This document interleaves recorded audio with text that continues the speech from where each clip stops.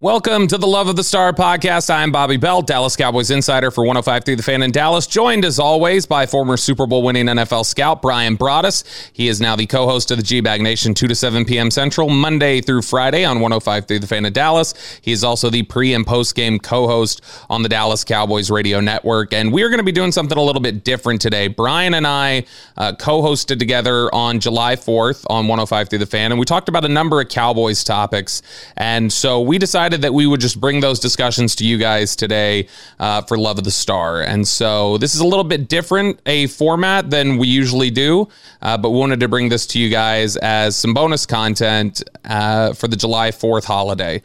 So this was the first discussion we had. There's some news about Jerry Jones and a documentary on his life. And so we had talked about that on Tuesday morning. So we've talked about this already a little bit, that a NFL Films / Skydance production, Skydance Sports docuseries, 10-part docuseries. Who's got Skydance, by the way? I don't know. Okay. Is that like... I was thinking maybe somebody famous, if it's like a Clint Eastwood kind of a deal. I'll look it up. I'll find out for you. But Skydance Sports and NFL Films are working on this docuseries about Jerry Jones and the Dallas Cowboys. It will be a 10-part docuseries. It was announced in May, and we now know where it will be.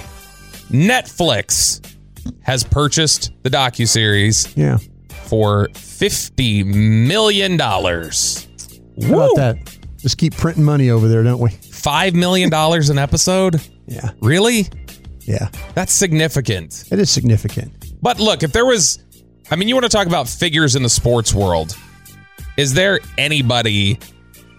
I think you'd have very few people, love him or hate him, there are very few people that I think I'd want to see a documentary about more than Jerry Jones. Okay, you're absolutely right. And I worked for the man for 14 years. He is a fascinating person. Now, you can hate him for football things that he's done, but working for him, I owe him a lot. I owe that family a lot. They gave me 2 careers. They hired me on as a scout, and they let me work on DallasCowboys.com. So I still do work with DallasCowboys.com. So I really do appreciate everything the Jones family does. I hope that Netflix gets their money's worth from this, though. I'd like to believe this might be the one thing that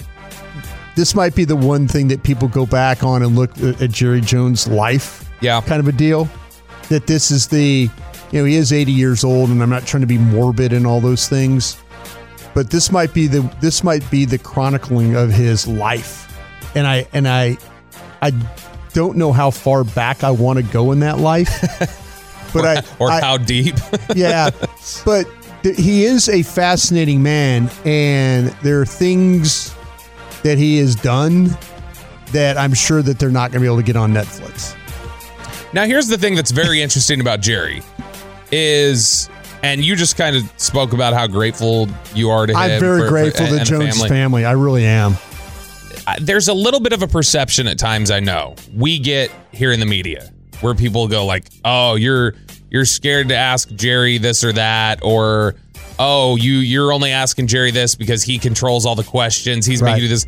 I cannot tell you how far from the truth it is to say Jerry genuinely will not get in the way of things you want to talk about. Not at all. Media. Not at all. You as an employee on DallasCowboys.com, he tried to fire his head coach. 3 years. Somebody he views as his son for 3 years. 3 years. He 3 years. And I'll tell you what, I'm going to tell you how hard it is to work for DallasCowboys.com. And if you ever ask David Hellman this question, or anybody that's ever worked at DallasCowboys.com, they allow you the platform to be super critical when you need to be, but they also expect you to be fair. Those are the 2 things they ask. Be critical, but be fair about it. And that's the thing that I know for 3 years, myself, David Hellman, getting on airplanes, going with the team to places on road trips, we'd have to walk through the coaches section up there in first class. And every one of those eyes would turn to you like, oh, there are the SOBs that picked against us this week. Yeah. Oh, there are the SOBs that are trying to get us fired. Oh, those are the SOBs that are, talking about us in a way that maybe ownership, could deem, oh, they might be right.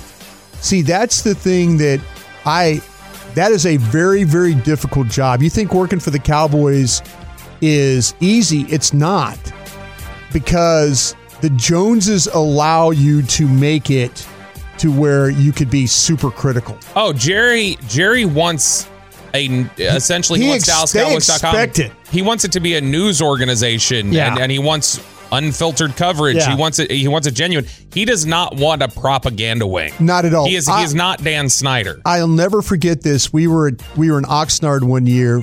This one was with DallasCowboys.com. It's probably 2-3 years ago.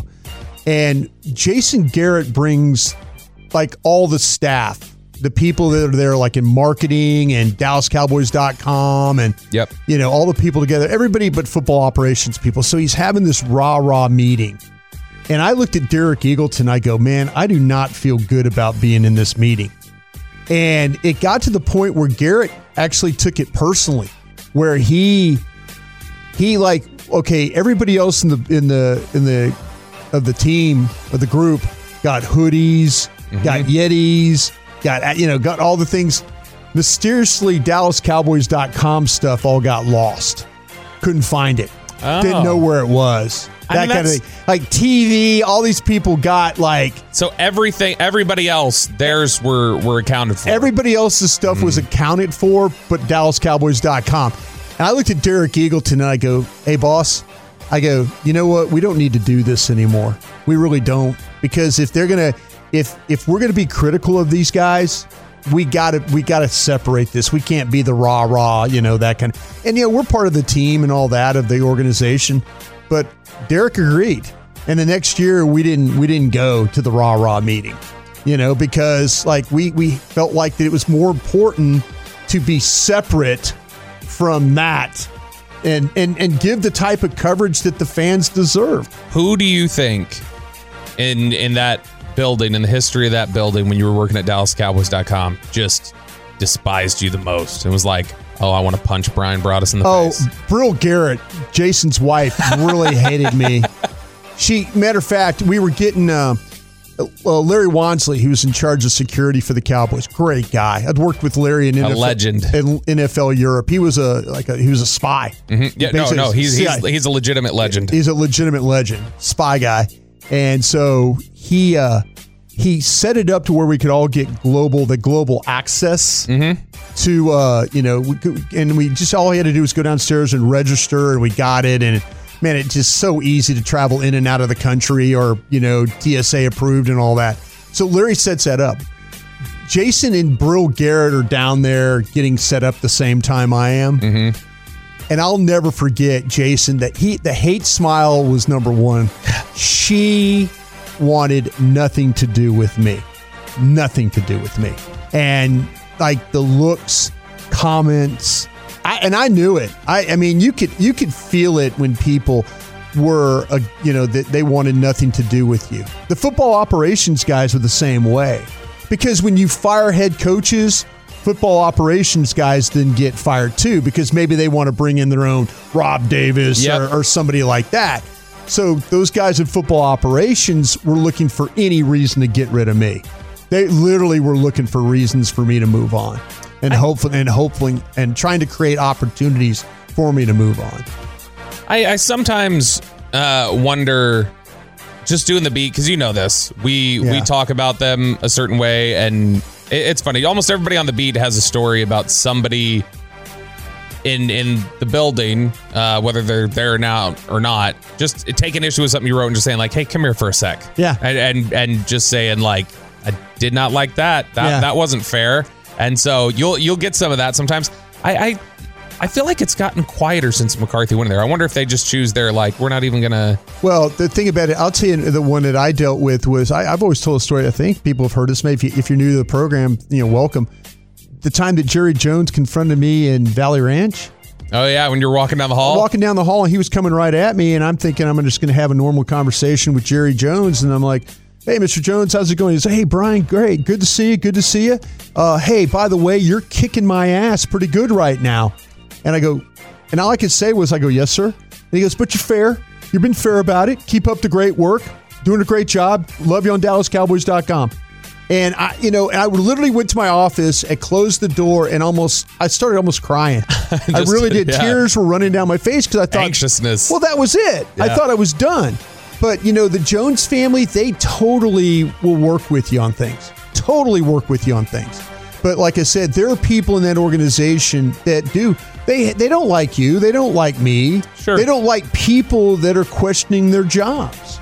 Yeah, which I get also from their perspective. Yeah. Like if we're in a certain position that if given our job, if somebody's trying to tell me how radio is supposed to go or this or that, there are times where it's like if you've not done the job before, right. How do you know what this job entails and what you're supposed to do? Right. So I get that same sort of understanding of like, you don't have my job, so you don't know what my job is. How can you so I understand when they get frustrated by it. Yeah. Well, that's the thing about it is you just got to get, you got to get used to knowing that that's going to be the case. That you're in a building where you're likely not going to be the favorite a lot of people. I remember working in scouting and listening to guys like Todd Archer and Clarence Hill and guys like that, Calvin Watkins, Tim McMahon at the time. I remember those guys saying stuff about the team.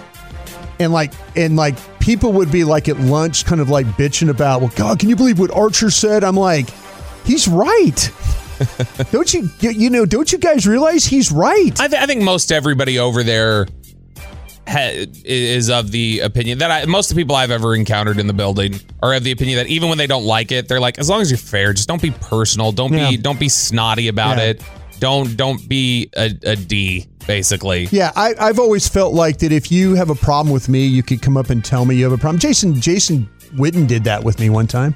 Well, I told he grabbed me in the locker room and said, "Hey, come here, come here," and he dropped about 6 F-bombs on me, and I'm like, okay, and then I was part of the staff that drafted him. Yeah, and I thought he was a friend, but he dropped seriously. He went off on me for something that I wrote and said, but that's what Jerry Jones, and I hope the documentary, I know we're talking about Jerry a little bit. Mm-hmm.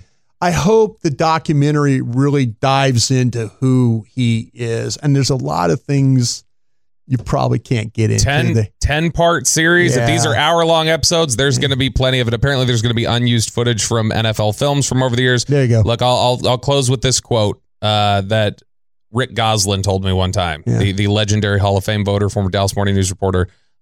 He said Jerry told him very early on, he said, I got big shoulders. I don't care what you write about me. Yeah. He said, just as long as you spell Dallas Cowboys right in your headline. Yeah. That's what he wants.